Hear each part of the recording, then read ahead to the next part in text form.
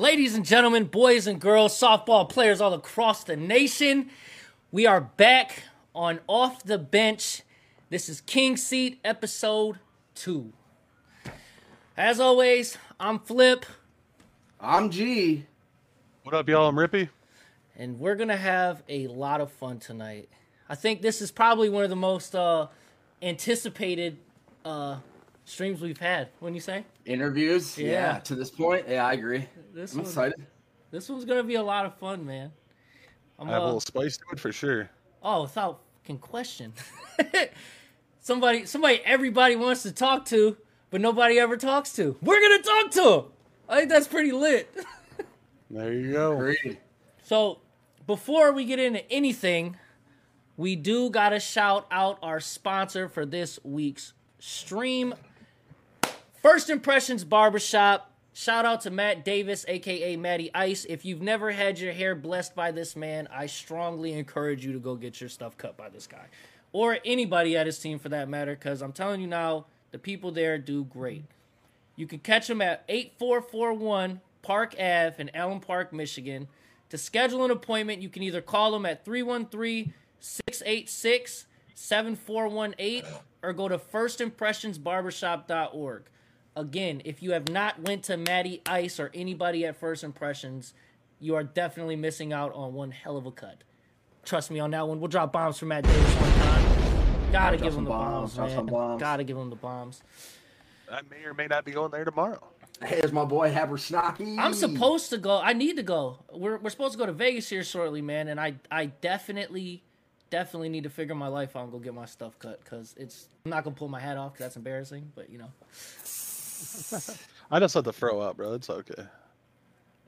Before anybody says anything about my cup, this is a bat. I was going to say, what is that? It's a bat. It's a dugout mug. Listen, my daughter Taya, shout out to Taya. She'll probably never watch this, but if you do, I love you. Thank you for my gift. This was my birthday gift.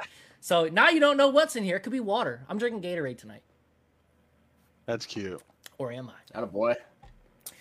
So, for those tuning in now or for those who will tune in later, our special guest tonight is definitely a one of one. As you guys know, when Tony D left USSSA, Leo stepped up, and then he was out the door pretty quick.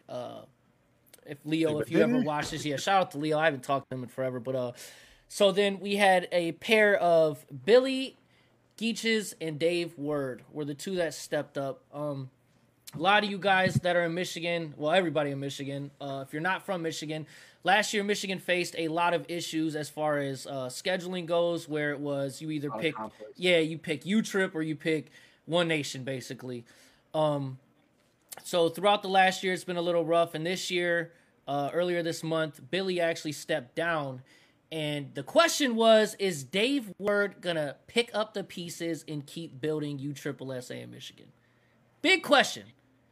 Big question. Yeah, so we got that answer. Yeah, and we had some hot soup with it with Jimmy Z. He gave us a little info on this before we came out here. So that's pretty sweet. It's one of those things where, like, there's a lot going on, and then there's a lot more going on after, if you know what I'm saying. Yeah. So, folks, a lot of questions will be answered tonight. Without further ado, your USSSA GSL Michigan State Director, Dave Word. Dave, round of applause for Dave one time, man. Shout out to Dave. Shout out to Dave. Appreciate you. How you doing, Dave? I'm doing good. You? Not too bad, man. I'm just kind of hanging out, man. This was definitely one that I've been looking forward to since we got it confirmed that you were going to be on here. Same. This might be like the first time me and you have had a face-to-face since like once. I think we had one. I think I met you once last year, maybe twice.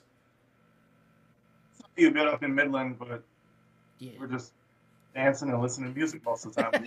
You know how it goes, man. You gotta have fun out there. Having a good time. It's having a good time.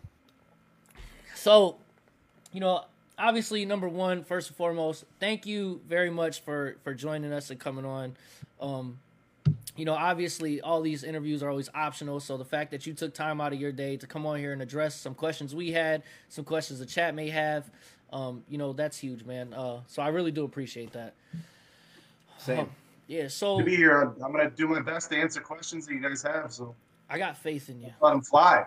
I got faith in you. So we'll kick it off easy. So just tell everyone a little bit about yourself and your background and how you got into being a USSSA director. Yeah, man, I grew up here in Michigan. Started my Little League career playing for Westside Youth Athletic Association. I think I still got some records there for most strikeouts. Anybody wants to look it up. Hey. Played on the west side there for most of my life. Played a little bit of Little Caesars baseball, Michigan Rams. Then I went off to the Marine Corps after high school.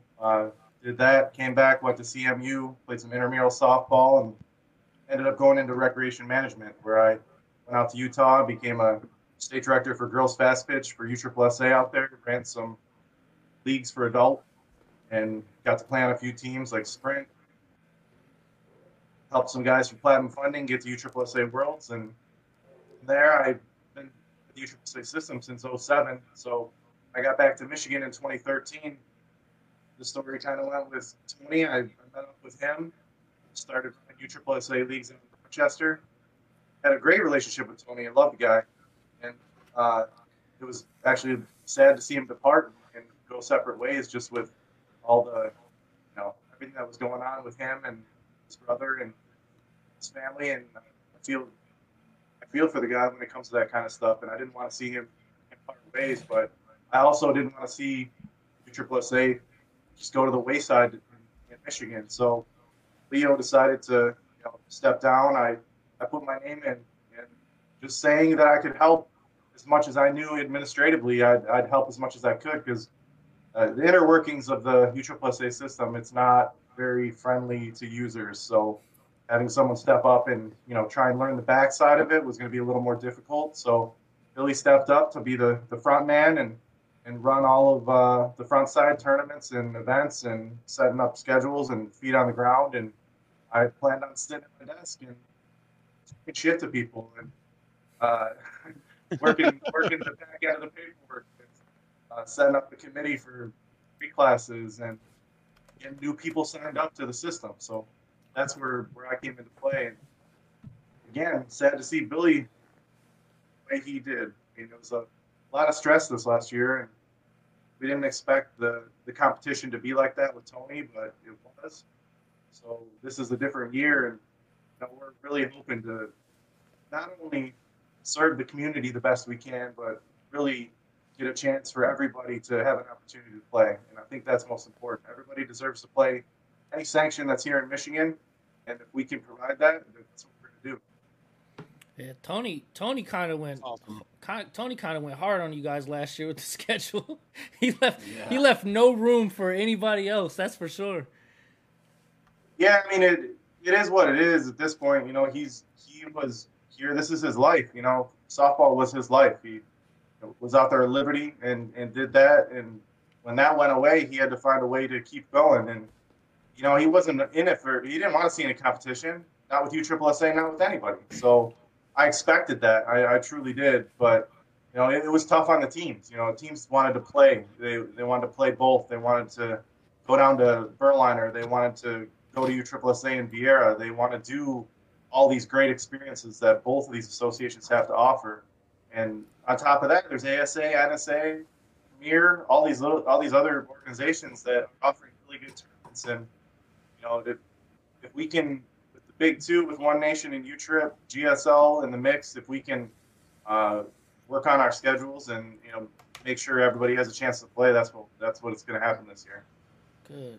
So with the whole Billy thing, last year you guys were both co-directors. And again, for those who didn't hear or just now tuning in, Billy did step down this year. So what was it like working with him? And I think you kind of touched on a little bit, but kind of go over like how you think the first year went. Because again, obviously it was, hit or miss on how well the organization did. We had some big ideas. We wanted to do the lower level conference for the guys to really get them some points and qualification, and we tried to give as much money back as we could, and a lot of great ideas that really we just didn't have an opportunity to implement. And unfortunately for Billy, it got harder and harder as the year went on. You know, you weren't in it for the money. You guys know that if you came out to our tournaments and saw the money that we were giving away. But at the same time, Billy is a relationship guy, and when guys are giving you a hard time all the time and things aren't going your way and you got a 18 tournament and you're trying to make it work for the teams that want to be there and everybody else is giving you flack for combining divisions and things like that, it's almost too much to handle. Rip, you might see Billy out there. Last conversation I had with him, he's considering going back to conference and up in this year, so you might see his feet on the ground a little bit this year. That would it'd always be welcome. I love Billy. He's a great guy, and I guess like I agree. I think like you guys kind of in multiple ways kind of caught a little bit of little harsh feedback, from a lot of people last year. But what people fail to remember is there was a post made right after you guys took over about what everyone would like to see or what everyone would want, whether it was more prize money, more prize packages, playing at different locations, things like that. And you guys, in my opinion, try to implement all of it. Everything, yeah. And with that happening, I think it's funny the things people asked for was the same things people ate you up about.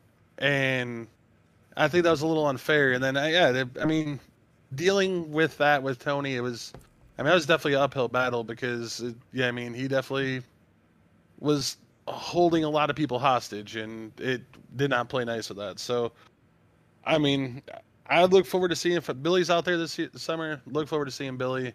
But, I think also, touching on some of you guys' stuff from 2021, I think it was kind of a bit of a raw deal for you guys. I agree. I go ahead, Flip. Oh, no, I was agreeing with it. I can't argue facts, man. It was tough last year.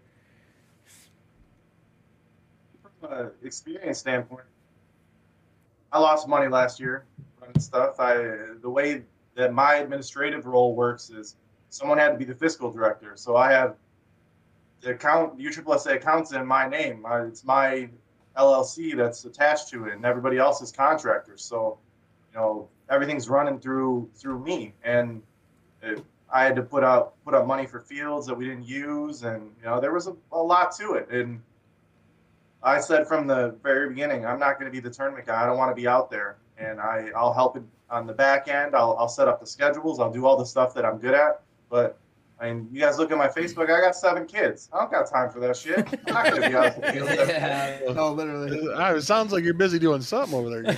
7 kids. Good Lord. Yo, drop bombs for the family one time. That's funny.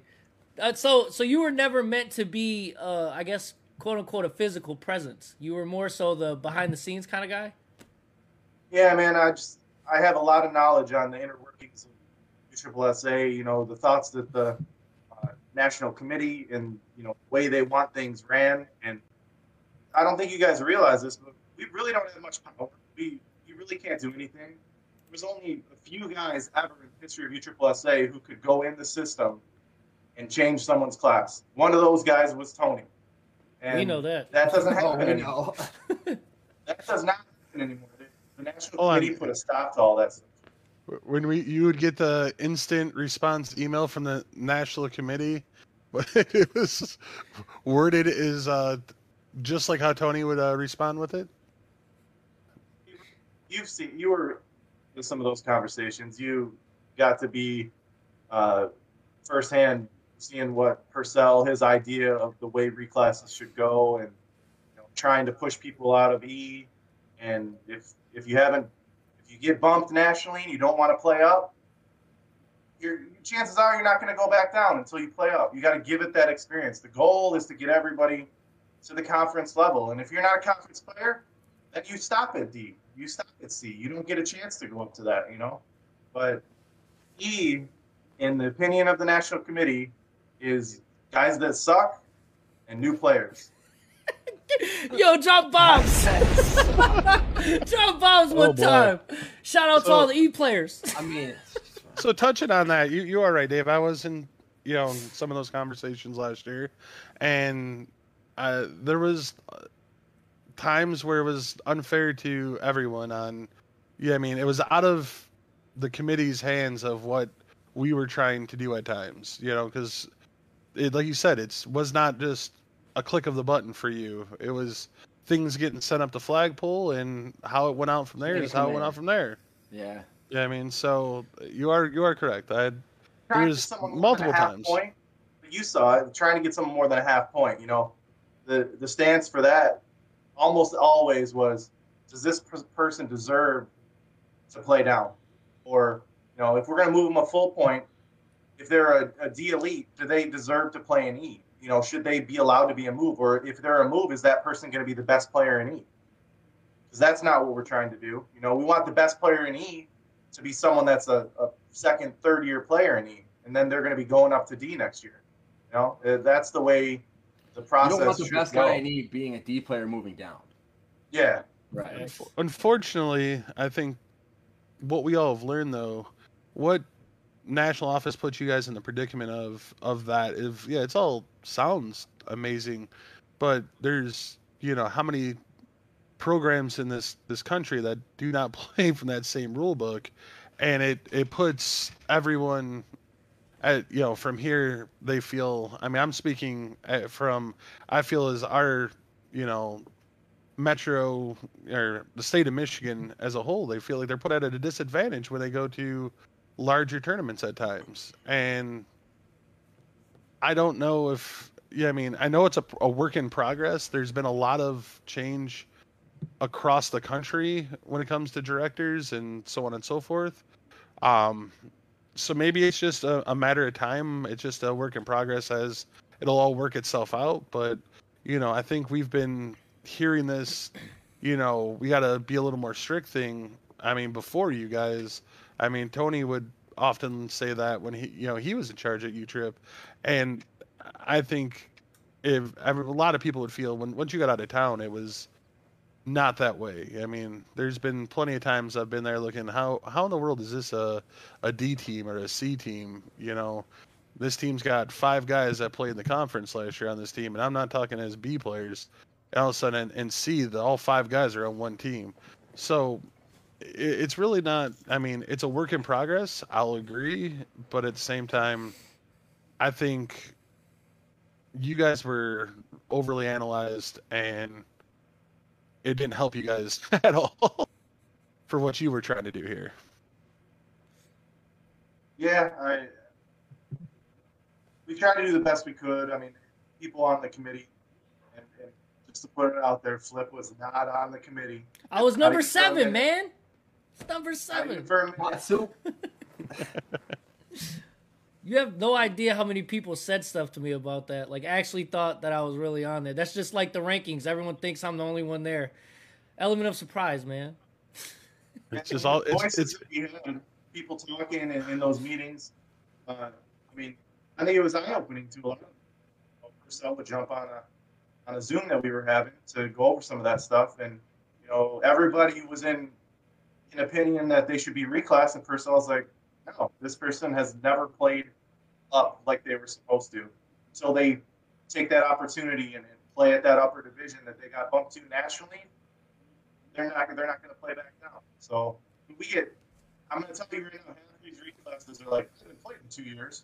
Can you reclass me down because I haven't played? Sorry. If I say yes to that, it's going to go to national, and they're going to look at your playing history, and they're going to say no to it. That's just how it goes. So for sure, yeah. So we'll get more into reclass. I don't want to spoil everything because there are some. Yeah. Well, I don't want to go too far ahead here. So running it back to how, like, obviously the USSSA thing, and we all know, and I think every player in here will always value a Florida ring with U-Trip over any ring you can get. Whether, again, PSL has super cool custom rings, and I'm mad I've never won one. But U-Trip, Florida. Yeah, Florida weight, or Florida's ring weight is, again, 10 times better than any ring you can get. So the epitome of what you play. Yeah, so it's obvious, USSSA has been the king, especially in Michigan. what would you say we got to do, maybe from even your perspective, or us as coaches, or like for players? What do we have to do to get back to that point where USSSA is again the number one option? It's never going to be the number one option. There's too much social media. There's too many other opportunities out there than there were before. It's always going to be an experience that is going to be the hardest ring to win. Winning USSSA is the hardest. You don't have a hitter. You go down to Florida. You play in those conditions. Even had some conversations with Silverbacks last year where they said nothing's harder. Those guys are across the board some of the best ballers I've seen. So, if you're going to look at it from that perspective, I don't know if when people get to Florida, they're always going to view it that way. From a regional standpoint, our competition is going to continue to be one nation. They got Berliner, lock and key, basically, and that's where everybody wants to go. That's the mecca of the Midwest. Unless there's another complex that is able to compete with that USSSA gets their hands on, it's always going to be at the front and center in the region. Now, nationally, I think that people look at UTRIP differently. You got the youth sports programs in girls fast pitch and baseball that are building up. There's 1.9 million people playing USSSA today between all the associations that they have on all the sports. So as a kid growing up, a girl or a boy, you're looking at USSSA like that's it. That's what I want to do. And when you get to the slow pitch level, you just continue on in that realm. There's always going to be other opportunities, but I think just from a branding standpoint, there's no taking away that UTRIP has the brand that everybody wants to play just because it's ingrained in them from at least 6 years old now. Do you feel saying that? 1.9 million people, athletes playing USSSA is a crazy number. Do you feel that USSSA's main focus is youth sports and slow pitch softball don't get the love that it probably once had with national office? That it's a little bit of a different focus these days? Yeah, they've branded themselves over the years to be a little bit of everything. The goal of USSSA, honestly, is the building of the program and going from E to D to C to B to getting to the conference. They want to offer the professional opportunity to play as you're an adult at the slow pitch level. And if you look at some of the organizations that have went by the wayside over the years with like fast pitch for guys and things like that, this is the focus of what they're looking to do for the adult sector. So, if you want to play slow pitch, they know that they already have the marketing for the youth. And granted, that's probably their moneymaker because there's so many kids playing. When you get to the adult age, you transition easily into slow pitch. It's probably not, it's not a priority compared to their marketing and advertising, but it is the next step in your evolution of your career as an athlete if you're going to continue to play baseball or softball. I know that. Gotcha. That was my thing. Is after high school, I played in a summer collegiate league, and then I had no idea slow pitch softball was even still around. My dad used to play when I was younger, and I'd always go. But you get out of baseball, and then you still got that hunger for it. Just something that keeps that competitive edge there. Subbed a couple of times in a league in Garden City, and then fast forward 7 years later, here I am sitting here talking to you. I think the coaching aspect of the way USSSA is set up, it's a whole different opportunity. You got to play the reclasses, you got to play your roster, you got to play your moves, And from a coaching standpoint, even if you're not an athlete, there's an experience for you in USSSA. Yep. Amen. I agree. Amen. I definitely No, and I also agree. The evolution of the process moving from local levels up to the conference. Having last year be my first full year in the conference, and then this year going to be year two. The game is is completely different at so many levels from our local level. It's a very pure game. It's a lot of the talk that you normally hear between teams at the lower levels is gone. It does have the professional vibe and feel to it. So I you know, from my perspective, the conference is, you know, a completely different world compared to local softball. Get some of these teams we got playing this year from E to D to C. I mean, we got a lot of guys that are striving to get to that level, and I mean, it's cool to see. I feel like over the last couple of years, I've had several teams, that have been like, I want to get reclassed and go down, but I feel like there's more guys that are like, yeah, I'm ready to go up, and that's cool. I don't think that's been the case over the last 5-10 years. It's been local level guys wanting to stay where they're at, play down, and now I think teams are seeing that. Especially when we got a major event back in Canton this year, like Rip was saying, 2 in Chicago. I mean, there's some close opportunities for teams, especially on the tryout level, or even just getting exposure. I mean, if you're looking to go that route, get with some of these teams. Just put your name out there and get an opportunity to step on a field and see what the stadiums are like, see what some of these other places are like. It's probably a whole different atmosphere. Definitely. It is. I mean, Chicago's, say 5 hours from here. Cincinnati is roughly 4 hours from here. I mean, that's, 2 tournaments. I mean, technically, Chicago's having 2 events this year.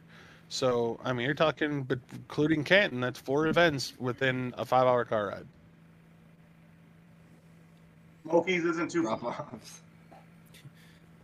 Yeah, drop bombs for us getting some damn tournaments, especially out here.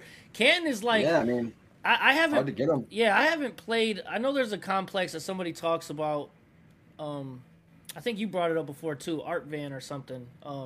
That's Yep. Yeah, that's supposedly really nice, and it sucks for us because of the whole, Liberty shutting down thing. I wasn't around long enough to actually really grow to love and respect Liberty for what it was until after it's gone.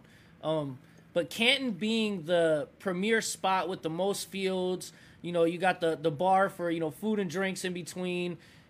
There's no, in my opinion, since I've been around. Midland was nice, don't get me wrong, but Canton has always been for me now like one of the best tourney atmospheres, especially when there's a big one there. You can get your couple-hour game break and go watch your boy play on the other field, or on the women's side of things, if your girl plays, you can go watch your girl play. And it's tough because we never get Canton because of all the little leagues and stuff like that. I think that's the worst part about Canton is as cool as it is, and as much as it brings that tournament out, it's never there enough for us. Yeah, I mean, it is unfortunate, but that's honestly, if you talk to any parent, they're going to put themselves on the back for their kid. So when we're looking at those youth sports and the impact that they have, they're making twice as much money as Fish. You got some of these baseball tournaments, $900, $1,100 to enter. And you guys going to pay that? I don't think so. No, I'm cool. On that, could you touch a little more on what everyone can expect, when the major is going to be? I don't know if you have the date handy for everyone. I know from doing a little research, it's going to be a multiplier tournament for the conference. So I'm guessing it's going to be a very solid turnout. Can we talk a little more about us getting a major back here? A whole lot, Rip. I don't got much to tell you on that. It's not even something that we get our hands in. They bring in someone from national office to run those events. They partner directly with Canton. Everything goes through them. We don't deal with any of it at the state level. Gotcha. That's annoying. You should get to collab with them because it's in your state. Yeah, so they'll reach out to us once everything gets underway, and want us to pull teams, get teams to show up, and be a part of the event. So who knows? Maybe Super Friends will show up. Yeah, we'll get more information as it gets closer, but right now the only thing that they've worked on is just facility agreements with Canton, and then when it comes down to it, we'll get all the information probably week before everybody else does, and be able to push that out to all the registered teams. So back in the day when Liberty had the last chance, which was always huge, the same time there'd be like a super NIT held at the same time for E. Is that something that you think could be a possibility for us here this year? Yeah, I mean, we've already talked about with tournament directors that we're adding, getting a couple more NITs in the state. We also have another one partner in Indiana. They're going to be offering an NIT down in South Bend, good complex down there. So we got a little bit on the schedule as far as that. You know, if we have that opportunity, run with it. You know, that's something. If they give us that opportunity, we will. And a lot of that depends on how many teams want to show up at the major level. If it is an average turnout, then they can open up the extra fields to bring in, you know, E and other divisions that want to come play. Gotcha. Thank you. So speaking of the games and schedules and stuff like that, so USSSA and GSL dropped the world schedule this past week, I believe it was. You know, and on that, one of the bigger things, and I think, you know, a lot of the E teams caught it too, was the E Worlds tournament is not in Indiana this year. It's in Kansas City. Is that a permanent move, or is that just, you know, this year we're going to put it here and then go back, or have they figured that out at all? When I saw that question was coming, I went right to national with it, and the answer was they're geographically locating these events now. Last year, there was low turnout everywhere because there was 3 tournaments within 5 weeks, all for E, and it was very close. You know, South Carolina, Ohio, Indiana, and it ended All up the West being, teams had to come out here 3 times. and it was a crappy experience for the teams that went to low attended tournaments. You know, they want the bigger tournaments. There really hasn't been a whole lot geographically located in the middle of the country, and they're going to end up pulling teams from all directions being in Kansas there. So I think from a strategic standpoint, I know, Rip, I know you're going to touch on some other things here, but as far as, you know, plane tickets and costs, but from a geographic perspective, I think the opportunity being centralized in the middle of the country, you still got Florida you can fly to. You still got some of these Makes other it more locations. fair for everybody too. I mean, in all honesty, no. I think I'm gonna. I mean, we still have GSL Worlds in Columbus, Ohio. I mean, that's 3 hours from here. I just think from the state of Michigan, we've been spoiled. Our E program has forever for having E Worlds North. It was always at Liberty, and then once Liberty was gone, it was just in Columbus, Ohio, or Columbus, Indiana, excuse me, which is what, a 4 or 5 hour car ride south. So, you know, I feel like our E program for years has been spoiled. So I could see where a lot of those teams that don't put the money aside to go to Florida are having a little bit of a, you know, a shock reaction to this because they got to go to Indiana or whatever. I mean, well, no, they're thinking it's the opposite way. Like, well, what the hell are we going to do now? Are we going to put the money together to go to Florida when, you know, their game plan was probably to play, you know, the 2 GSL and Columbus, Indiana, you know, the North USSSA Worlds and then GSL Worlds in Columbus. So now you take that away. It's, you know, for some of these teams, I don't think they necessarily budget to go to Florida because they've been spoiled for all these years. Yeah. How far is it going to happen? All those teams are going to be in Panama City this year. Yeah.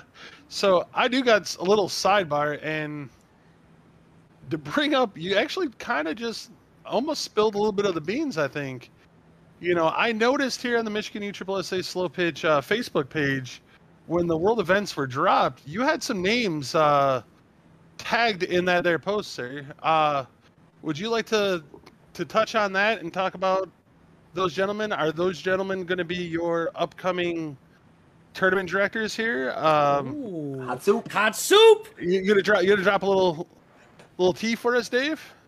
Yeah, I mean that's the plan. I mean I said all along I'm pushing paper. I'm not planning on being out at those events. So for me, when I went to national and said, you know, Billy put in his resignation, I said, what's going to happen? What do you want me to do from my end? I don't have the time with my day job or my family life to get out there every weekend and run these events. And I said, you give me the opportunity to bring some people on, I can find some people that'll be willing to help. And I mean, I didn't even have to reach out. I had people coming to me. So we got people from the west side. We got John Springsdorf. He's going to be running events out at Norton Shores. It's a big NSA complex. Great He's complex, got the umps. yeah.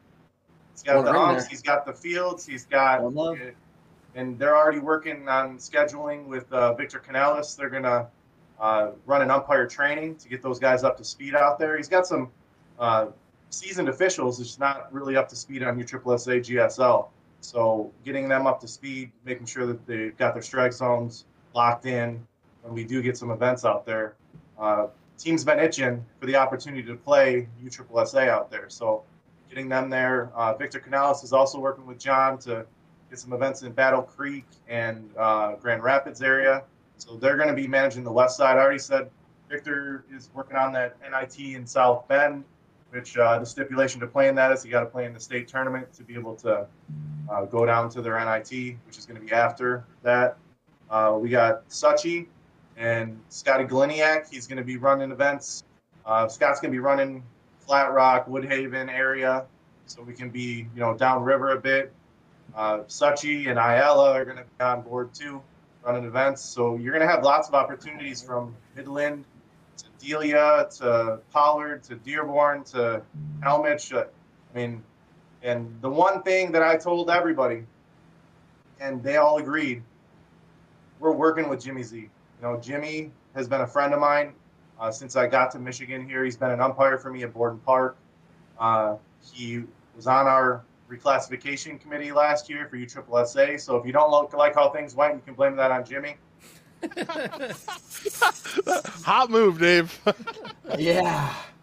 And he's a great guy for that role. He's always been a go-getter. He's been motivated for his family as well, and I care about him. And I'm a relationship guy. Anybody that knows me, I care more about the people I'm close to than most. And I think that's why you guys saw me riding a lot of people when things were going south on social media and Geatches was getting some heat.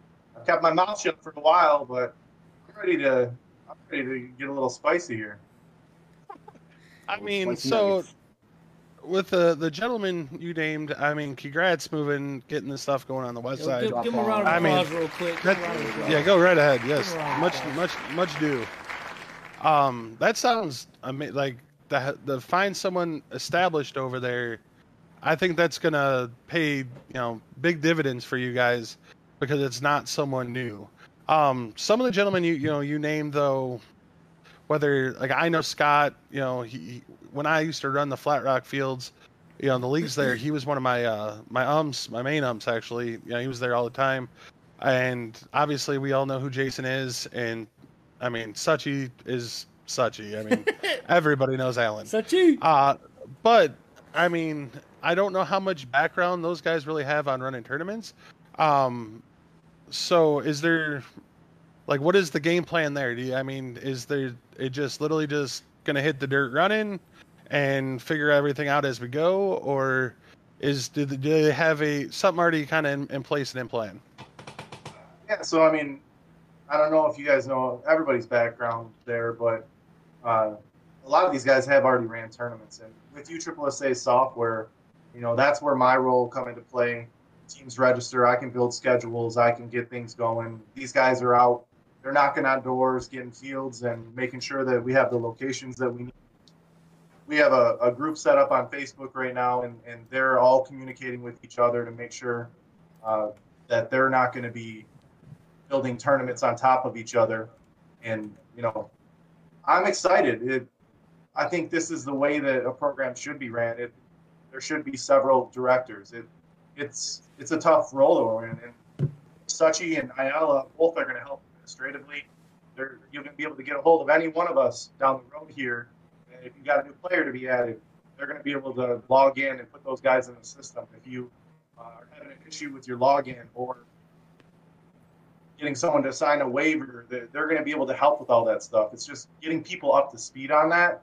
That really wasn't what Geatches wanted to do. He wanted to be out at the events and run them. He was good on the umpire side. Suchi's taken the lead on a lot of that stuff. He's got a lot of great umpires lined up for this season. I'm excited to see some of these guys behind the plate, actually, and I think you guys will be too. But I think that's for another off the bench conversation with him to see what he's got planned. I love the plug there. My final question on this is, I know Jason and Alan both had teams last year. Are they going to continue to coach and play moving forward, or are they taking a step back from that and just fully committing to the running and directing tournaments? No, Sachi's ended up, he's playing co-ed in Rochester against me and my team. I'm not talking about co-ed, Dave. I'm talking about actual tournaments. Damn it! I know he's not planning on playing or coaching. He's taking this a lot more serious than I thought he would. At first I was just hoping he would run a few events, and he's got a lot of passion for this community and making sure softball is going to happen here in Michigan. And I love what these guys are all planning on doing. I mean, Ayala's kind of taken a lead. He got a lot of ideas about women's reclassification and just trying to get that E program built up.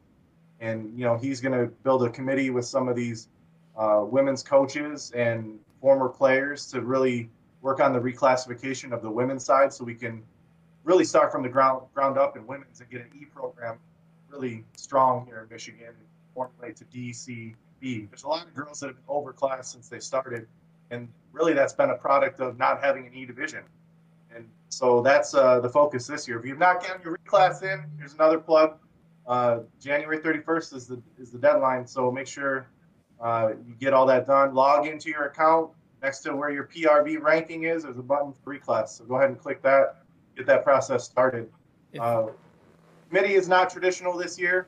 Sachi, Ayala, myself, along with national office, and then we don't know somebody, we're going to reach out to people who do. Not players, not sponsors that are currently in the game. Going to flip, but, going to people, people that have relationships, they're going to be asked for their opinions as well. So expect all that information to come out in the next couple of weeks here as far as reclasses go.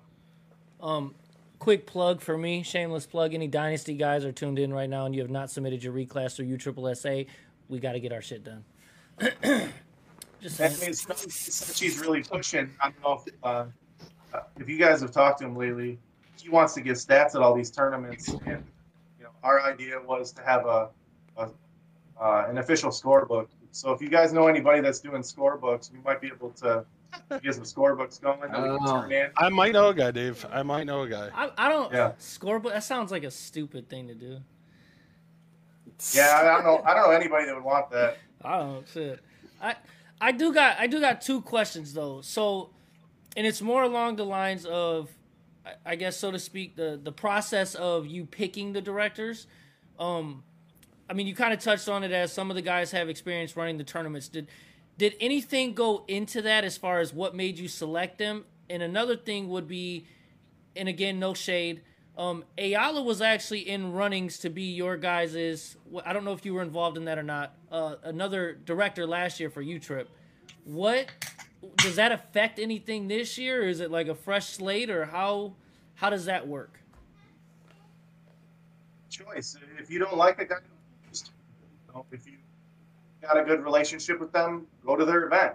I want to make sure that the guys that are running events have opportunities. And I mean, same thing with, I believe it's the same with One Nation. Everybody's a contractor. So if you put a bunch of events out there and people don't show up to them, you're not going to be a contractor for long. It's like most jobs. Right. So these guys are serious about the relationships they have in building a community of softball here in Michigan and working with our competitors.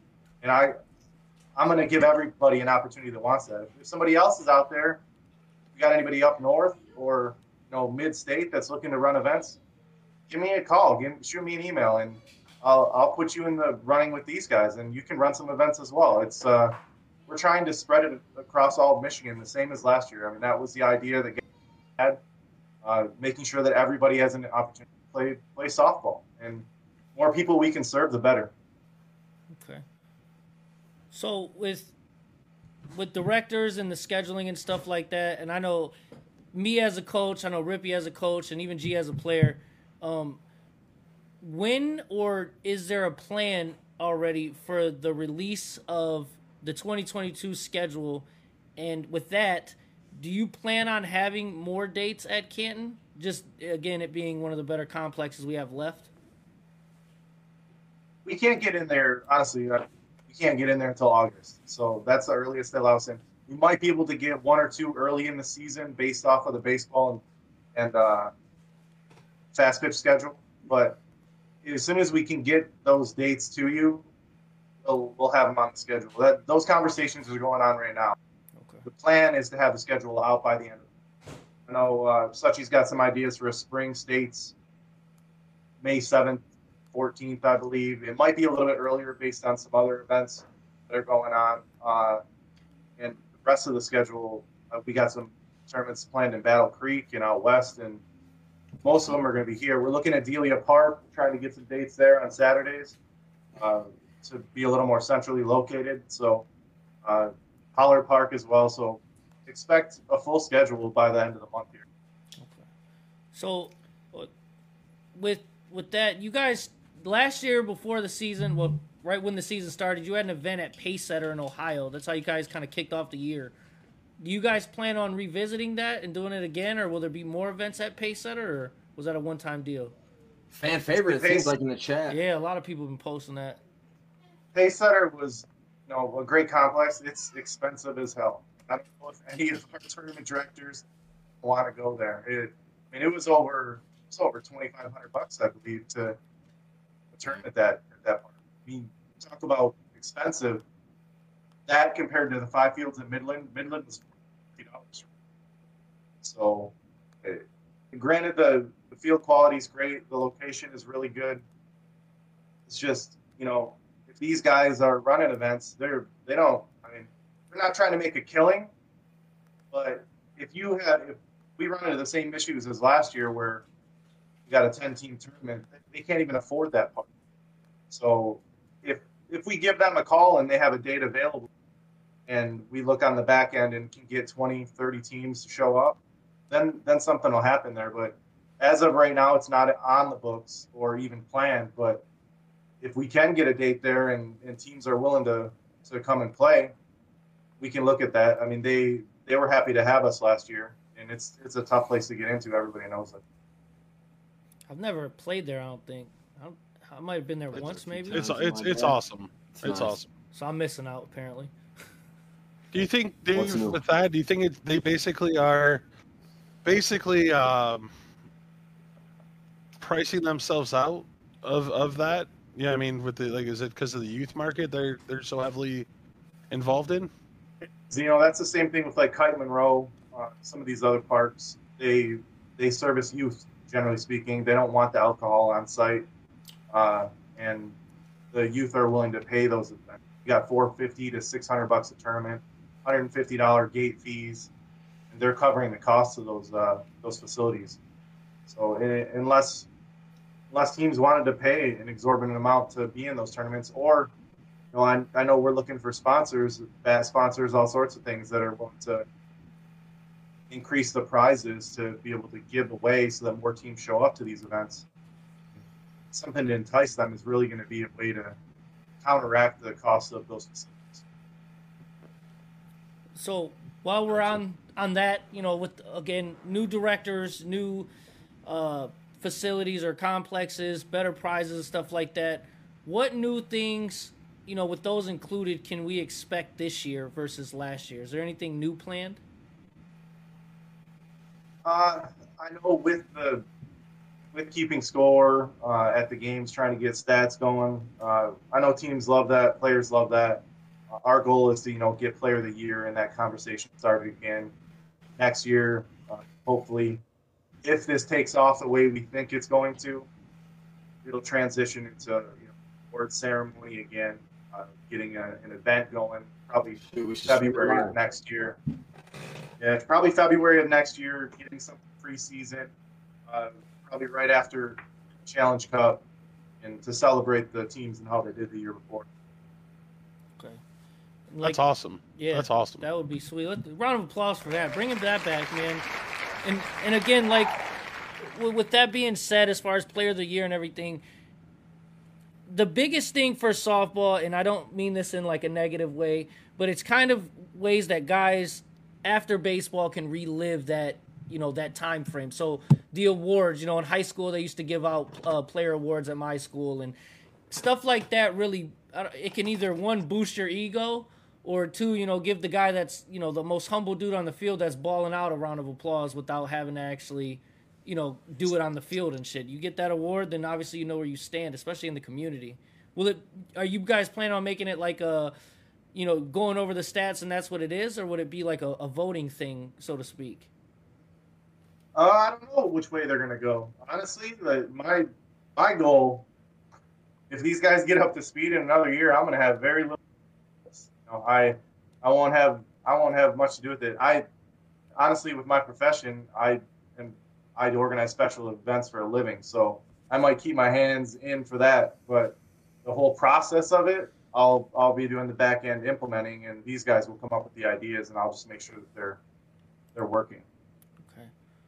You kind of touched on the reclass thing, if maybe a little more in depth. So instead of having the quote unquote committee like you had last year, where it was, some coaches, players, sponsors, stuff like that, just guys that were involved.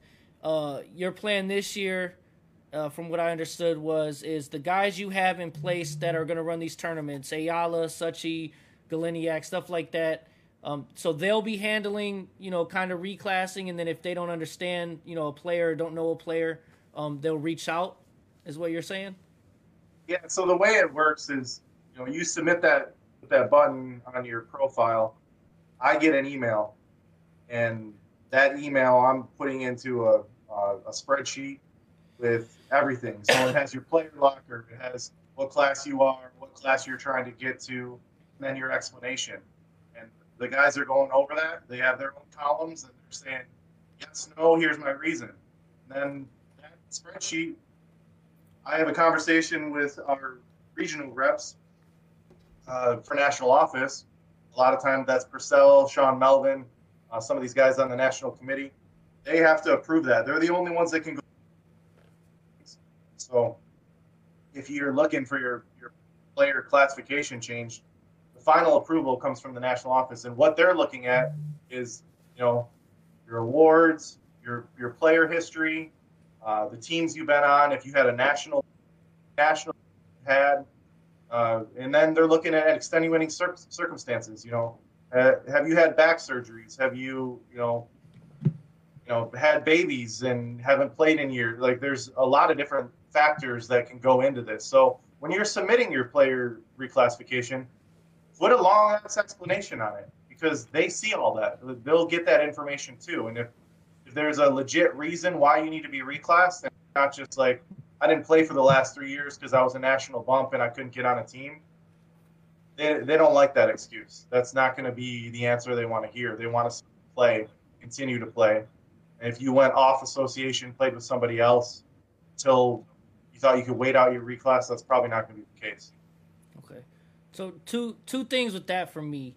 I just read this in the chat.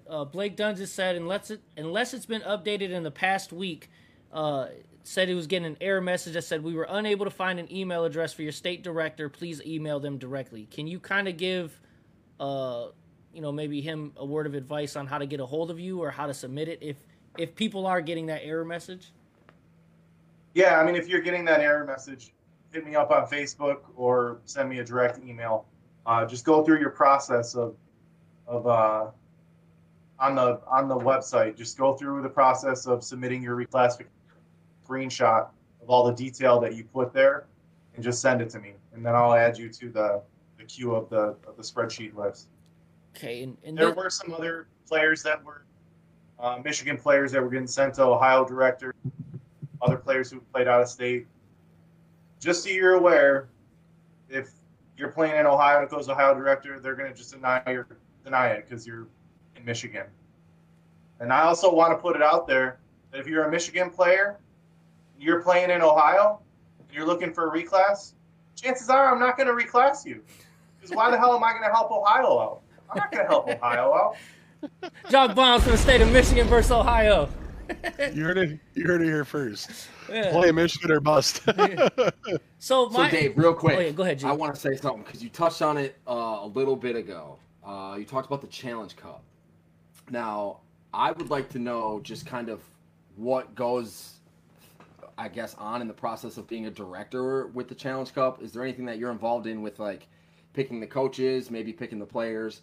And if there isn't, I guess, is there anything in the future we could see with that, with you being involved in? Yeah, so I honestly, I had so much going on at work. Billy took all of that. Okay. And unfortunately, that's probably why he put his resignation in, because of all the conversations and lash out that he received during that whole time.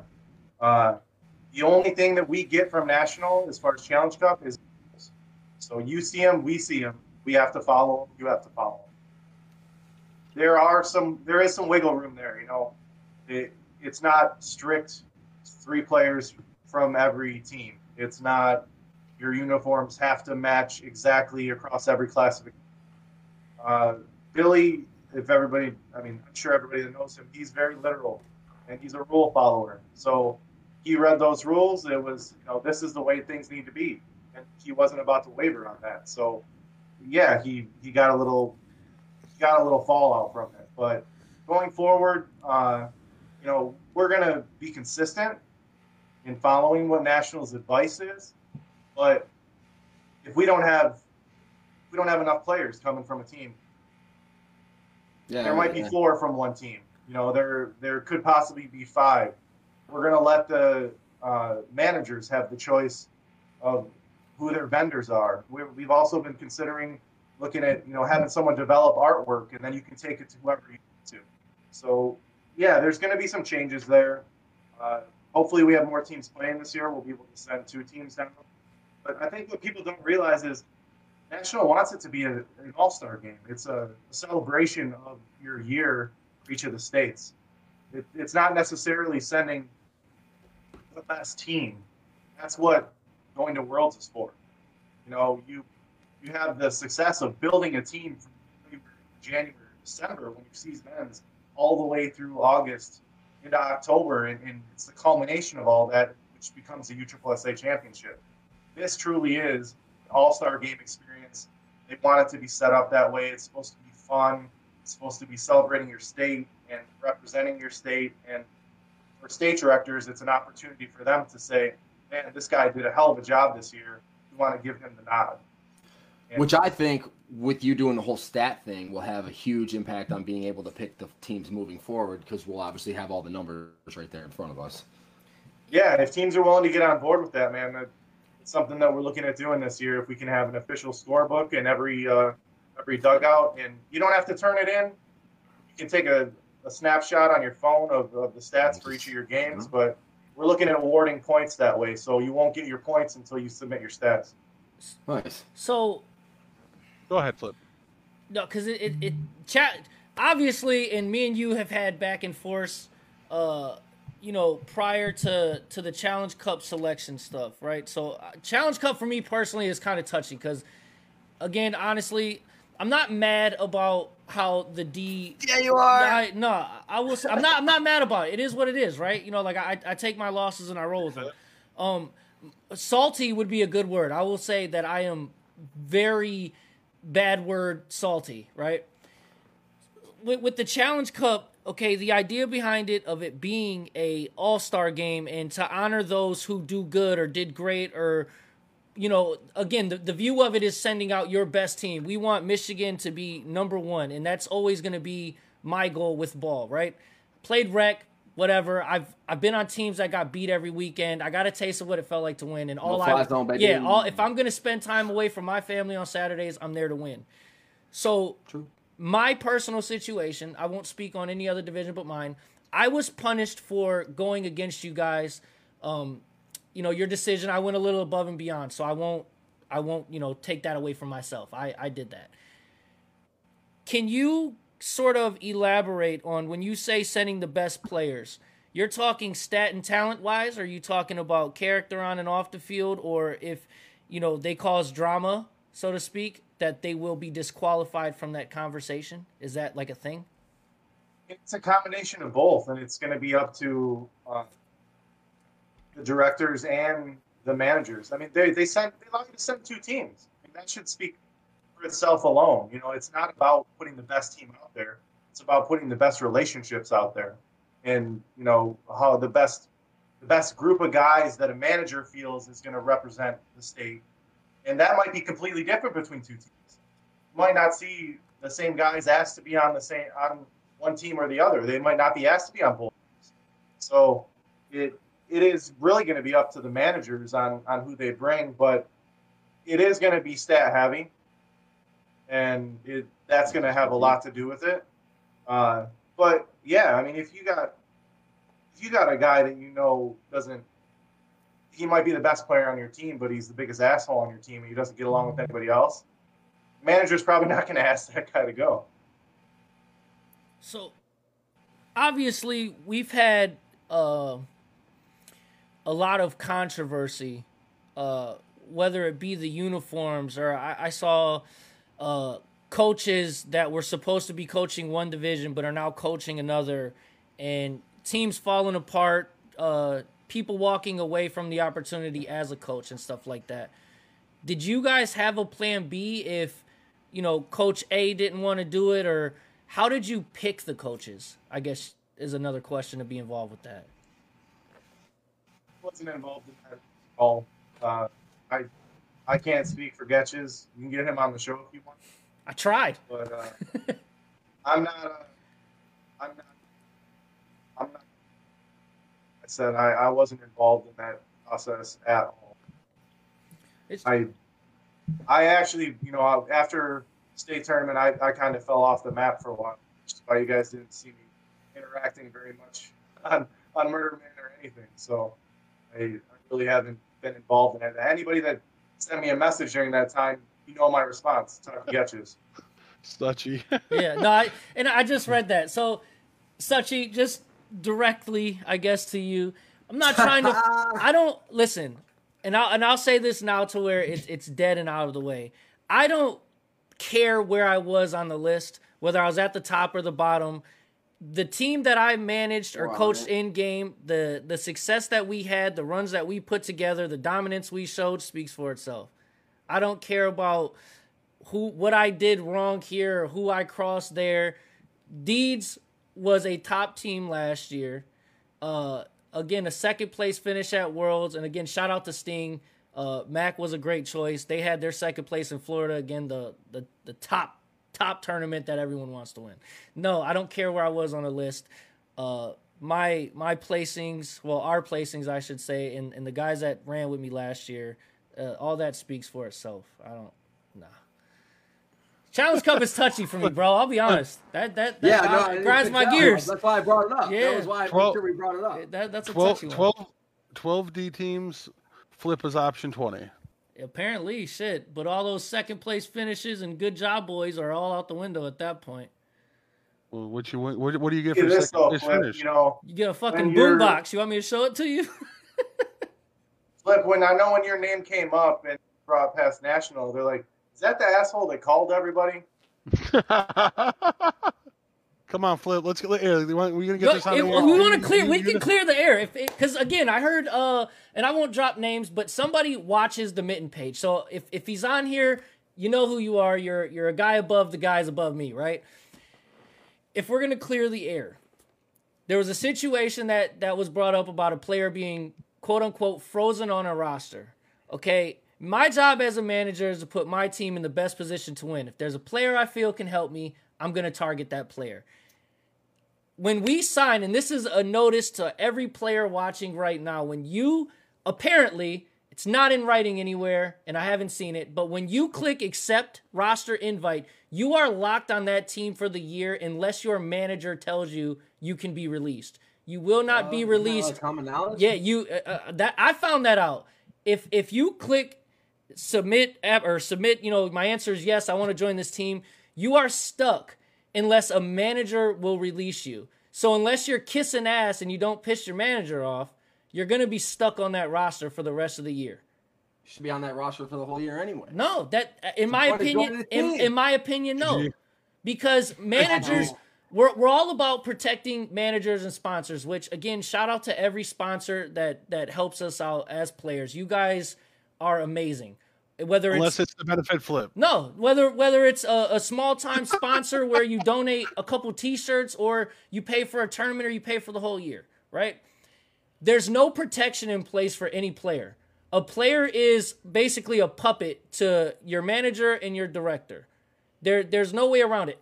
Me as a manager, if I want to pick you up, I could sell you a dream. We're going to be a number 1 team this year. We're going to dominate the division. No one's going to beat us. We're going to win every tournament. Yeah, accept, now you're right. screwed. So 3 months later, you find out this team is trash. You're stuck unless I say, no, I'm going to release you. Again, me as a manager, me personally, if you want off my team, I'm not going to hold you. We're all grown men. We spend Saturdays away from our family for the game.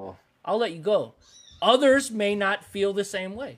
And I highly, highly disagree with the being frozen on a roster for the whole year unless your manager releases you. I think that's stupid. Like what you're leaving out, though, in this is where... For mine personally. Yeah, I mean, for mine personally. For we'll talk about your personal situation. It was how close to the end of the season, to like states and nationals and worlds. It's not like it was May or June and this kid was like, hey, I'm not happy here. I'd like to move on. And they were like, no. And then the director got involved and they're like, can we get, can I please get released? It was, he rolled the whole season out right before the biggest tournaments of the year.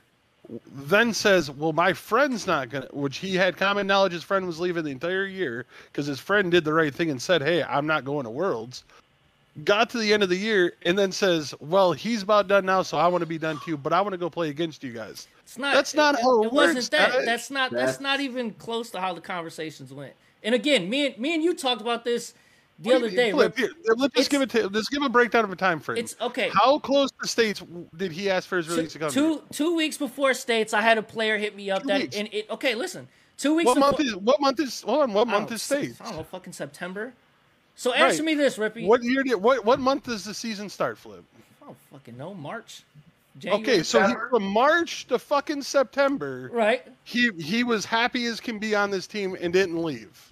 There's so many variables though that go into that. You can't say it's your upset because it wasn't your advantage. I'm dead and over this issue. It's just something you're that not. I am. Now you're lying to these the people. Season's over. The season. We're 2022 now, James.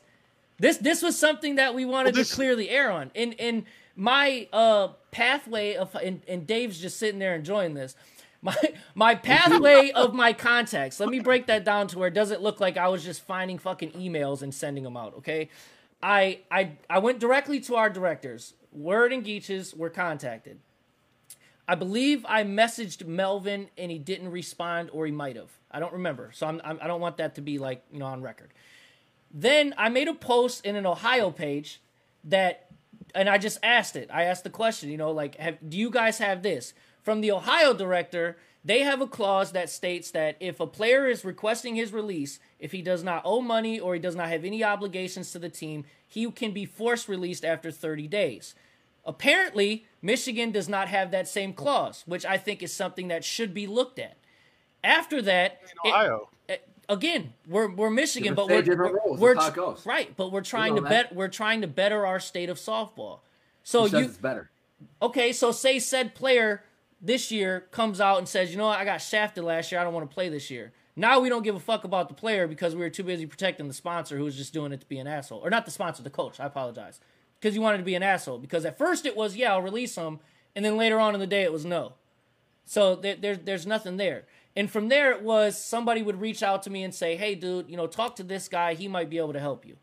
So I talked to that guy. And before I talked to every person up this damn totem pole, I told them who I spoke with before them. So I don't want it to be one of those things where I was just fucking Googling emails for random people at USSSA.com. I went and posted and was contacted and given information. And everyone knew who I talked to. I'll be looked at as an asshole or a villain. I really don't care. Obviously, I excel in that damn role. But at the same time, if we're going to talk about what happened, This will always be an opinionated argument. There's no fact or anything in writing that says when you sign a player contract or whatever it is that you are locked on that roster for a year. And if there is, show me. Nobody here can pull that up, so I rest my case. Court adjourned. One last question. If you click that button, that's your contract, and everybody should know that. I mean, okay, so watching or come back to listen to that, you click that button, that's your contract for the year. You're stuck on that team. So, you've already said it. So, but where in that player clause, and again, this might just be insight for players because this is actually good for them to understand too. Where on that page where you click submit or accept or whatever, does it say that specifically? Straight at the bottom. It's very small letters. Please, if I would love, and I will post a MLA formatted apology to you and all of you USSSA. MLA. If you can send me this form so I can apologize. If you do that, I will give you. I'm gonna sign up for a team and I'm gonna Photoshop it on there. So round of applause for me for proving a point. There's nothing on there. Until then, I ain't here. Flip, I got one last question, and then we can move on from this. All right. So after you went to Dave or Billy at the time, and got told no, who was the next person or kind of like someone you sought out for advice on this? And do you think possibly they had something to gain from the shit show that was coming next?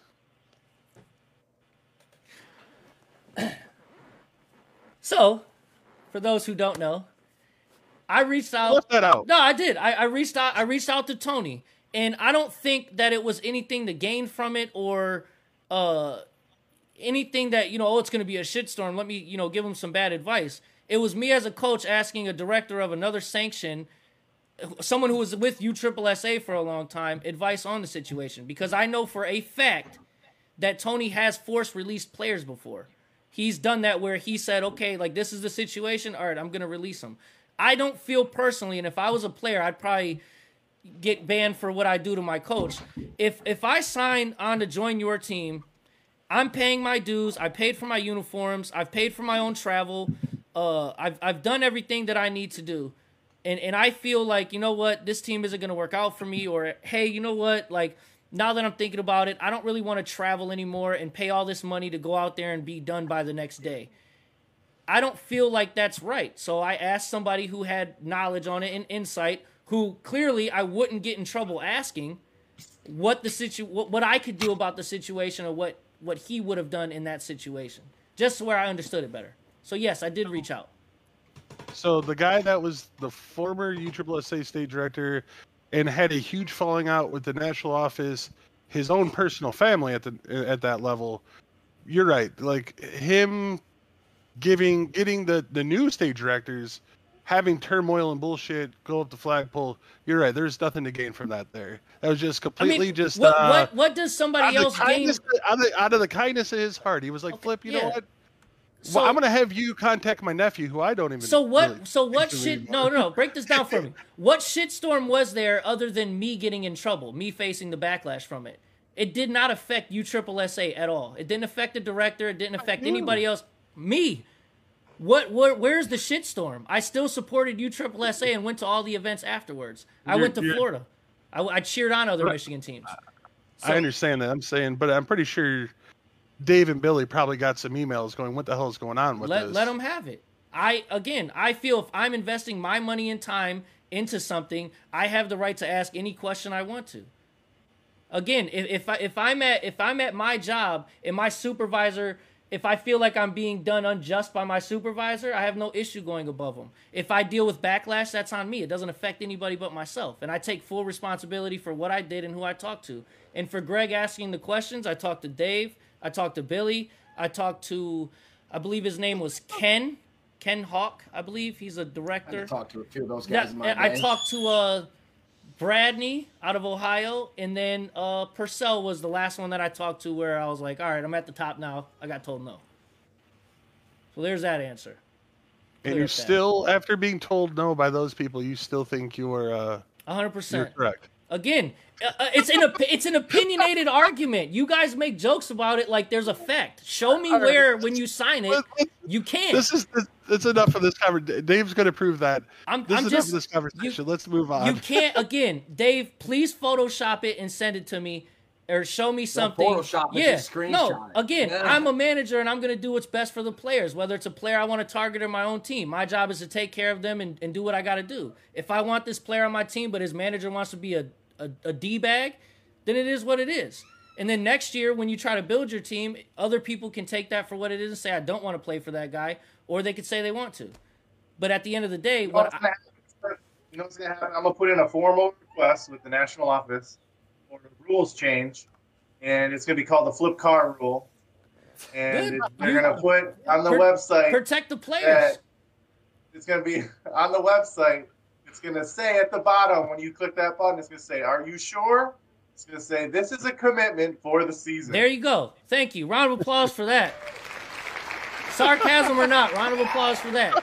Because again, me as a player, if I'm accepting a roster invite in January for this team, who's to say in February, I'm like, I don't really want to play with you guys no more. Like, it's not what I'm looking for. If you're not 100% committed, don't accept it. But you have. No, I'm saying from a player's perspective. What you're leaving out, Flip, I think the end-all be-all of why the answer was stonewalled and where it was at was more along the time frame of the situation. That's fine. So let me, for all you players out there, let me help you out. If you're not happy on your team, do not wait to the end of the season and then say, can I please get released to go play with a team that's going to be your competitor at the biggest tournaments of the year. That is all you play for at the end of the day. So you as a manager. So don't wait till the end of the year. No, so correct. So we're both managers. And you just you just said was not a good thing to say. You just said when you're going to go play against, when you want to join one of your biggest competitors. You're a Michigan coach. Our biggest competitors are not Michigan teams. I refuse to believe that the Michigan teams this year are going to be my biggest competitors. All you're doing, and again, a wise man once told me, he may or may not be on a camera right here, there's a reason that they give you 20 people on a roster. One guy leaving should not make or break your team. Okay, and again, the argument's going to be, well, one guy shouldn't make your team better. Okay, but again, me as a manager, I'm trying to make my team better, so that's what I'm going to do. As a player, if I'm playing on a team that sucks, in my at the end of the day, it's your standpoint on this. It is. At the end of the day, like, stop playing like you give two shits about like what's best for the players, and you're trying to make this whole ordeal. I was You're a player. salty because this affected you. It did. Because you wanted a player and couldn't get him, and then got even more in your feels because they said, "Yeah, let's do this," and then a couple hours later said no, which then. It went a big snowball. Snowball effect. Exactly. But it did stop trying to make this into something that it's not. So look at it this way. It wasn't May that this happened. It was 2 weeks before fucking States. We're viewing. He knew what the deal was. That's such a small way to view it, though. That's such a small way to view it, though. What do you mean that's a small because way to view it? my issue with it could help out other situations. So if I'm sitting here telling you that this is my issue, this is what's going on, now the player's getting screwed, does that not open up a player's eyes? Possibly. Again, the managers and upper players that this has nothing to do with. You don't care. It is. Because all those players. So how does that not? When they sign the roster, it's a contract for the season. Where does it say that? Stop. You guys got to stop being stupid and acting like you can't read. Nowhere on that sheet does it say this is for the whole year. You have to be released by a manager or you will not be released. So if I'm bringing up an issue that could affect, 1.9 million people that play USSSA, and I'm looking at it from a player's perspective saying this is something to protect the player, how am I in the wrong for that? Flip. At the end of the day, no one should ever stop a player from moving up. So if or you being have on a better team. No, stop it. That's bullshit. To you? That's you're in the same class. If a player wants to move up to the next class, you have a guy on your team, he's performing well, something happens, another team at the next level or a level above that come and say, hey, we'd like to pick you up. I think there should be nothing to stop a better team at the same level. That's the same level. You're making a better team, though. Bro, in this scenario, right? So all the teams that have all this time, money, things invested into it for the whole season.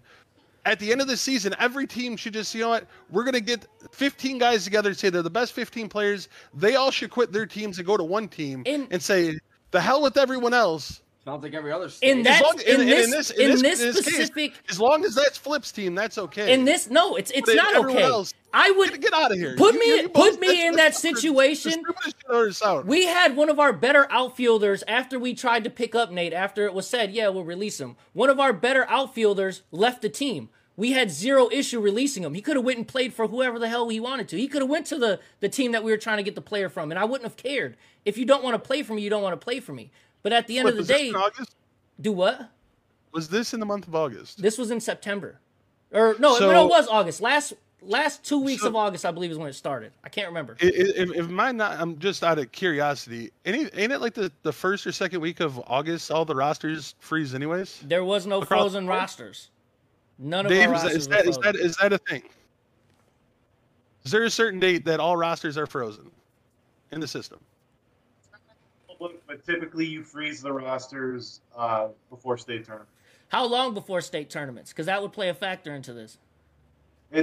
It's 2 weeks and 17 hours before the state tournament.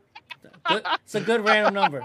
See what I'm saying? Like, you guys can view it how you want to, and I'm going to view it. And I guarantee you, as many people that side with you, I guarantee you people view it the same way I do. Again, I'm not mad at the fact that, obviously shit played out the way it did. It happened, right? I don't think that player would have made or broke, whatever the word is, broke our team for that tournament. Okay, that's not what I'm getting at. But in that process, I realized a fault or a flaw in the USSSA system that I feel should have been pointed out. And I don't regret doing what I did. I don't care if I'm drama or not. It doesn't matter to me. I'm drama every day I post on the damn Mitten page. So again, people can say what they want. If me as a player, if I'm willing to spend close to what would you say Florida would cost a player on average with a non-sponsored team? You got to pay for your flight, your food, your housing, rental car if you need one, all your extra fees. Why would I want to spend that money going down with a team that I don't feel like can compete if my ultimate goal at the end of the day is to win Worlds? If I've played with you all year and I said, you know what, you guys aren't that good, we're not going to win. I don't really want to be there no more, man. I apologize. Cool, you can get released. And then, 4 or 5 hours? If we haven't been that good all year, make that decision 3 months ago. I'm not arguing that. I'm not saying the timing was right. The timing was fucking horrible. I'm not going to argue that. But I'm saying that the thing that was brought up, that was put in play, was the fact that you signed a commitment for the year.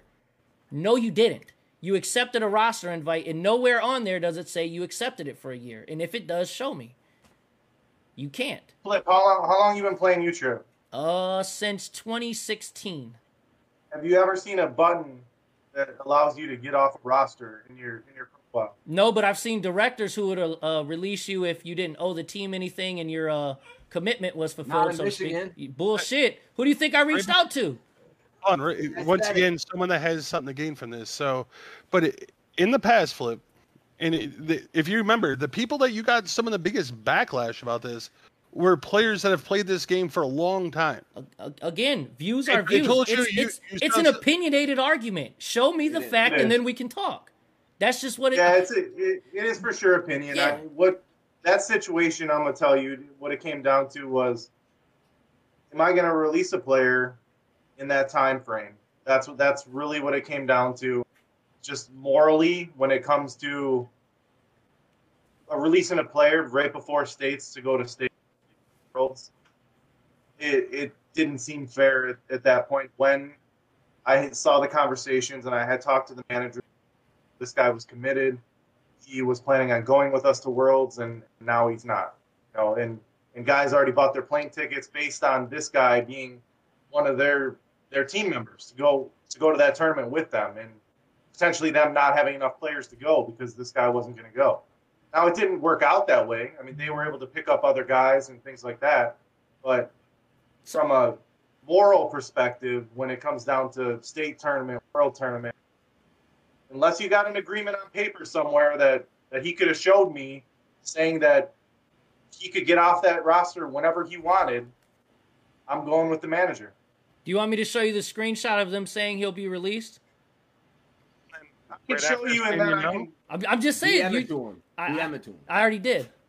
He's I can show you the conversations that I had with managers just regarding right. So people that bought plane tickets. So I'm not arguing the moral perspective, right? No. Again, I'm not going to argue the timing, the more I totally get it, and that's where we didn't disagree. And I had multiple phone calls with Geatches about it. Like I told him my point of view. It was never a thing where I was trying to cause conflict, right? Like especially in softball, if me and you are disagreeing on something, me as a coach, you as a director, that's what it is. I'm not going to walk away from that conversation like this guy's an asshole, I hate him, right? That's not how I'm going to view it.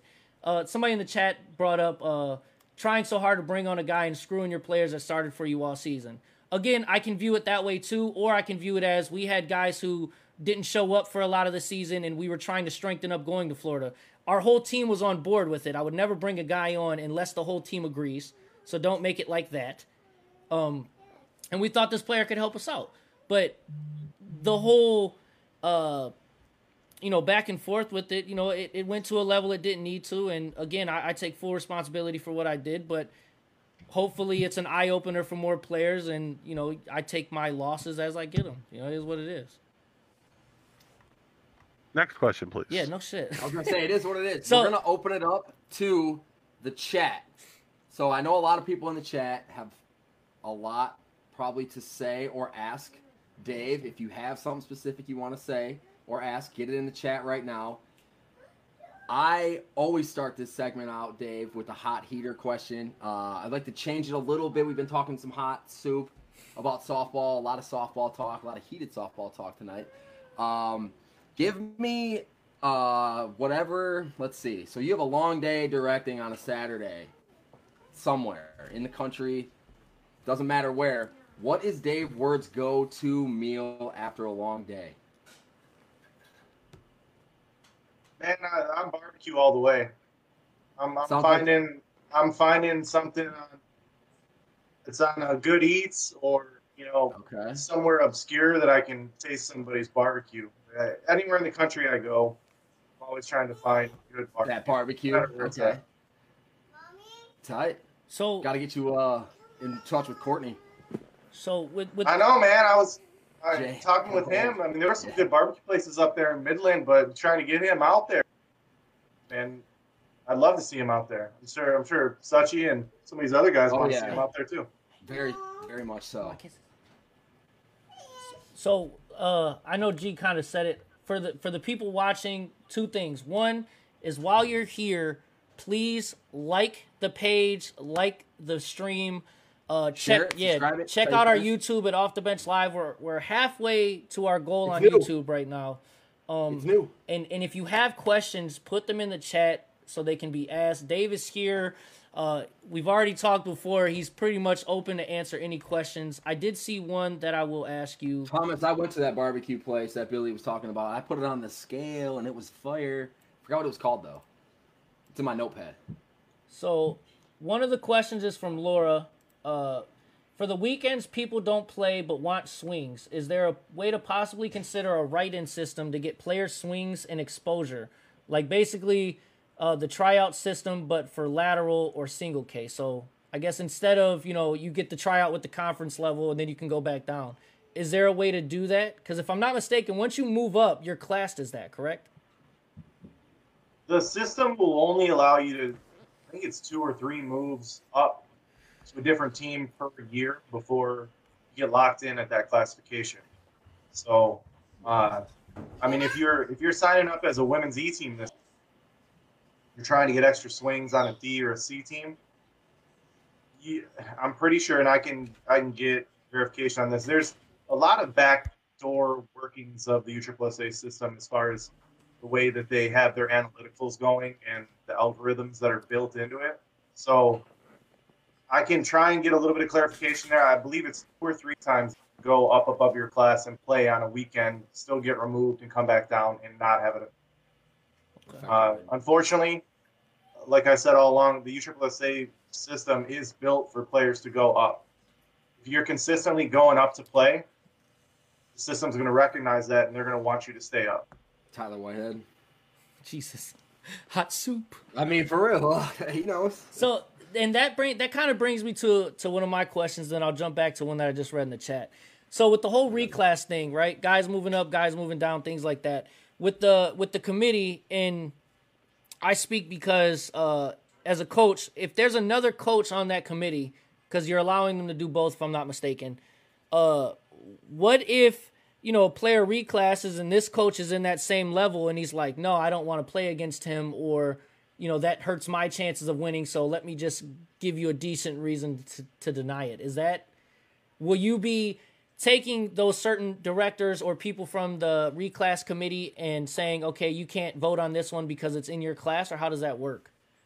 It's the same as last year. That was the same situation. If anybody had a hand in on a player, potentially knew that they could have that player on their team at some point in the year or play against that player, they didn't have a chance to vote. Okay. So it's always going to be like that. And on top of that, I think, honestly, with the way that the committee's set up, guys are fair. They're not looking at things that way. It's about the betterment of Michigan softball and trying to make sure that everybody's on the same page and players are where they're supposed to be. So if you've been playing above class and you really aren't that class, chances are you'll get that reclass.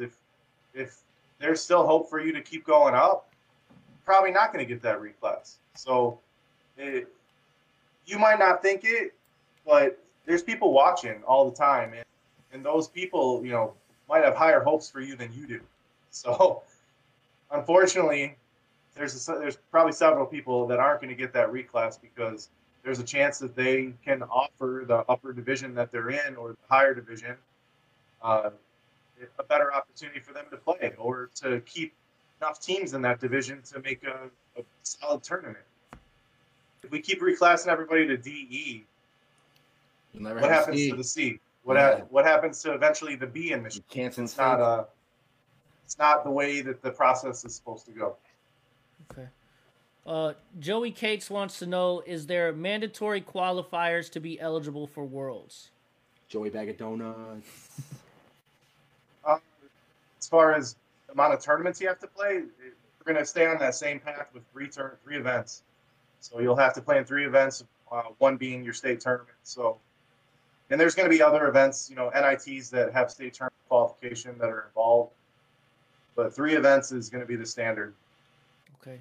And I'm not sure you'll be able to answer this now, but if you have any insight, maybe. Christopher Green wants to know, what are the official qualifications for next year's Challenge Cup?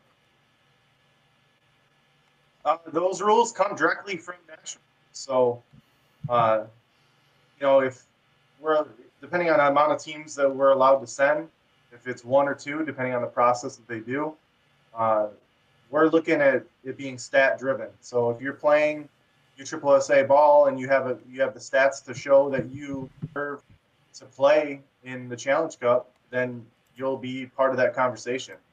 I don't know if we're doing a minimum qualification as far as Challenge Cup. It is an all-star tournament, but if you haven't played USSSA all year, obviously you're not going to qualify for Challenge Cup. Yeah. Right. No, I think that should be common sense. Yeah. We'll do the last one from the chat. Kelly Corsetti wants to know if there's a woman on the committee. The committee?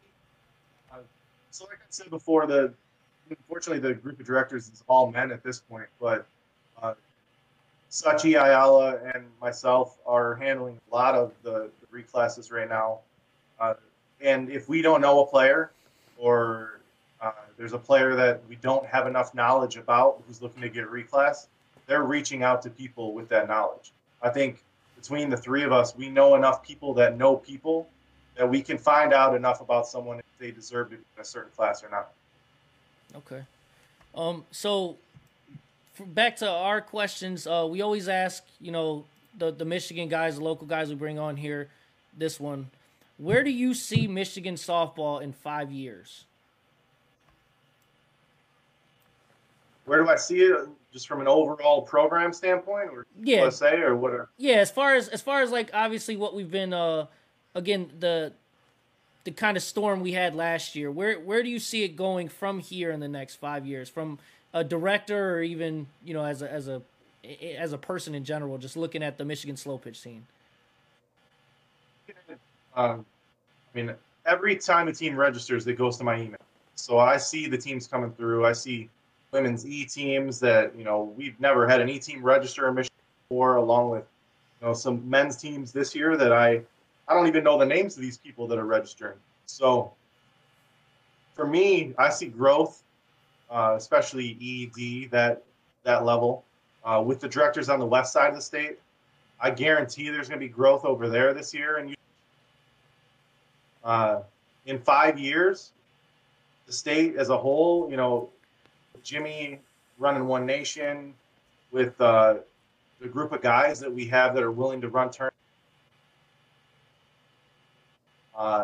adding to that list just because of the community that we're putting together. I see it growing. These guys are door pounders. They're going to go drag people off their couches that haven't played in years to come out and play. And on top of that, we got guys that are looking at high school baseball fields to find people to bring into slow pitch. I think it's going to grow. And there's guys out there that are coming out of college playing baseball that, are going to get local jobs, and they're going to look for something to do. And I think the camaraderie in slow pitch, and you guys see this community that we have. Yeah, it's one of the best. It's as far as Michigan goes, I'm excited for this year. If you notice, we didn't reclassify teams at a state level. Only now. We got some hot teams coming in this year. We got real shots to win championships. I agree. You always want to be competitive. Facts. And we're gonna keep that. We're gonna keep that. We're not gonna overclass people. We're not gonna push teams up if we don't have to. Our goal is to win a championship. And we got some shots in E, C, D. Rip, I don't know what you got planned. I don't know the players you got, but we got plans at the higher levels too. So we keep will be developing. playing A this year. So I'm saying, if we keep developing at the lower level, we got to feed these upper teams. And if we have one right now, 2 later, 3 down the road, it's going to keep going. It's going to keep growing. I mean, you have my team will register out of Michigan. I think we have 4 or 5 guys out of Michigan. TG will be playing A, from my understanding, this year as well. So you should have two teams playing A in the conference registered out of Michigan this season. You guys are always around. You're always looking. You're going to have guys that you come out and have do tryouts. Stay close, man. Stay close. We got a lot of talent here.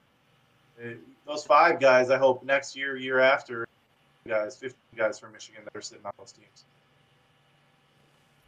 So, we hit you with the last question.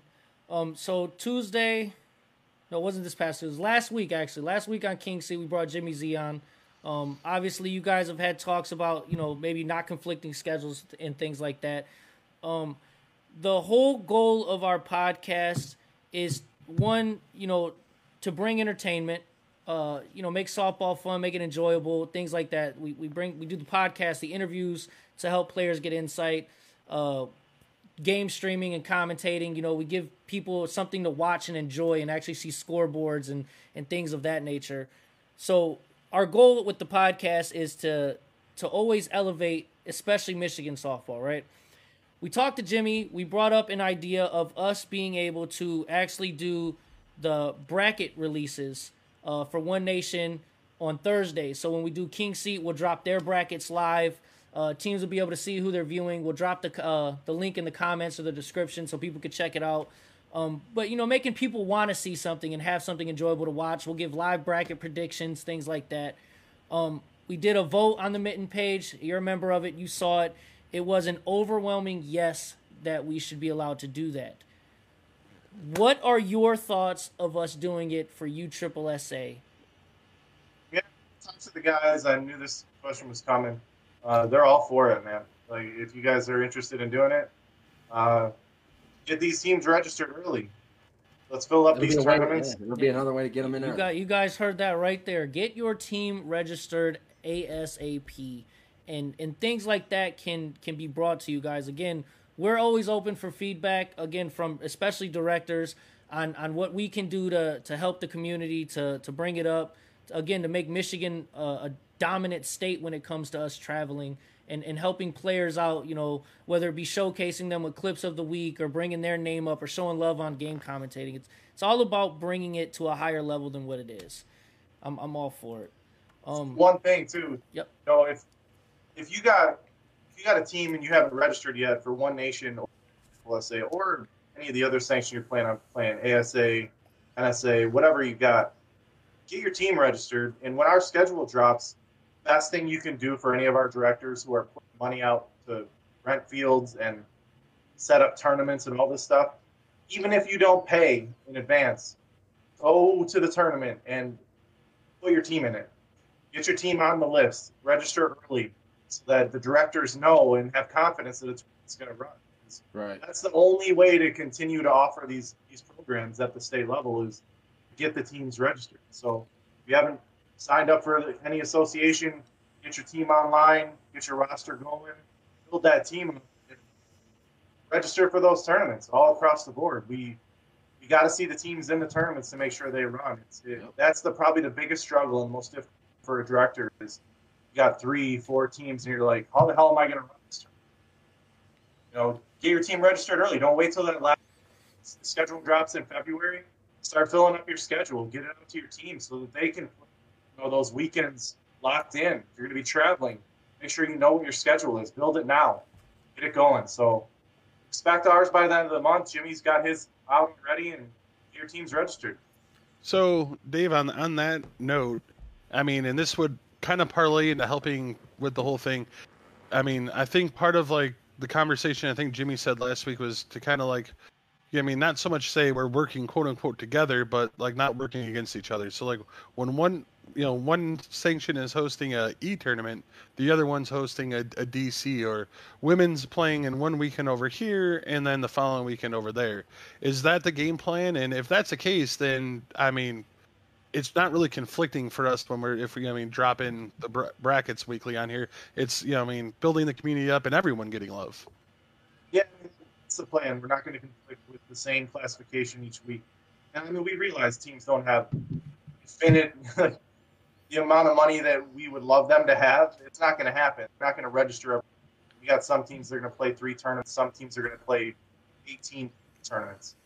But if you're playing those 3, get them online. If you're playing 18 and you know it, get them online. I know money comes all through the season, but if you have a schedule and you're planning on rolling with it, get it on. The west side of the state, we're not as worried about conflicting with Jimmy. I don't think it's going to have as much pull. I mean, we've noticed that from Midland and some of these other places. You get a very select amount of teams that go to those tournaments.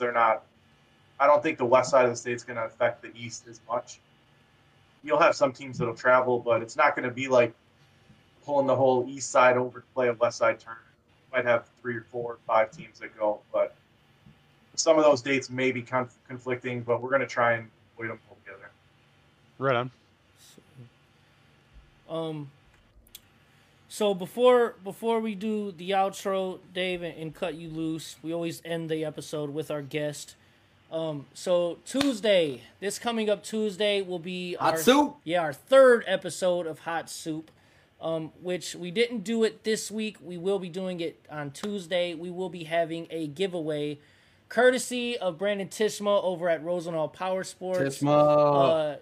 ATVs, dirt bikes, anything to do with any of that. Basically, everything but snowmobiles. Yeah, go see Tishma over at Rosenthal Power Sports.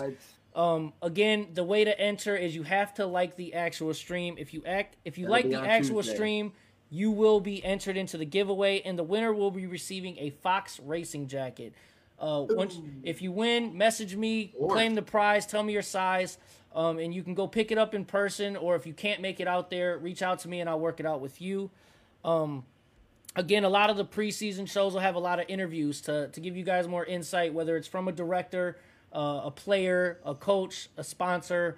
We plan on touching base with a lot of them. And Tuesday's guest will be, drumroll please, Phil Matt. He is a DeMarini Pro player and a major player playing for Resmondo this upcoming season. Drop bombs for Phil one time for accepting the invite to come on to Hot appreciate Soup. it. So, again, join us Tuesday at 8 p.m. for a live giveaway, a live interview with Phil Matt, and enjoy yourselves, man. This is all about entertainment. Dave, again, thank you for your time. We really do appreciate it. I feel like you got a lot of answers out. Yeah, a lot of answers. Shout out to Suchi.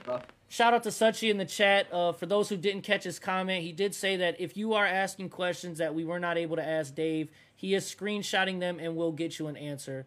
That is an awesome thing to do, and it helps you guys get the answers you need. So, Dave, thank you again, man. Looking forward to this year, especially from a coach's perspective. And a player's perspective. Yeah. Hey, Chris, he lives right down the street from me. He runs Big House Jerseys on Facebook. See if he can jump on the show, give away some jerseys for you. There we go. So, Hey, round of applause for that real quick. Round of applause. You know what I mean? Yeah, I'm going to put him in touch with you tomorrow and see if he can be one of your sponsors. That'd be dope, man. Definitely. We definitely Appreciate that, Dave, and thank you for coming on. Yeah. Yeah. No, you're a busy Thanks, man. guys. Thanks for having me. Yep. Have a great night. Everybody, we will see you Tuesday at 8 p.m. for Hot Soup with pro player Phil Matt and a live giveaway. Appreciate you tuning in. Peace.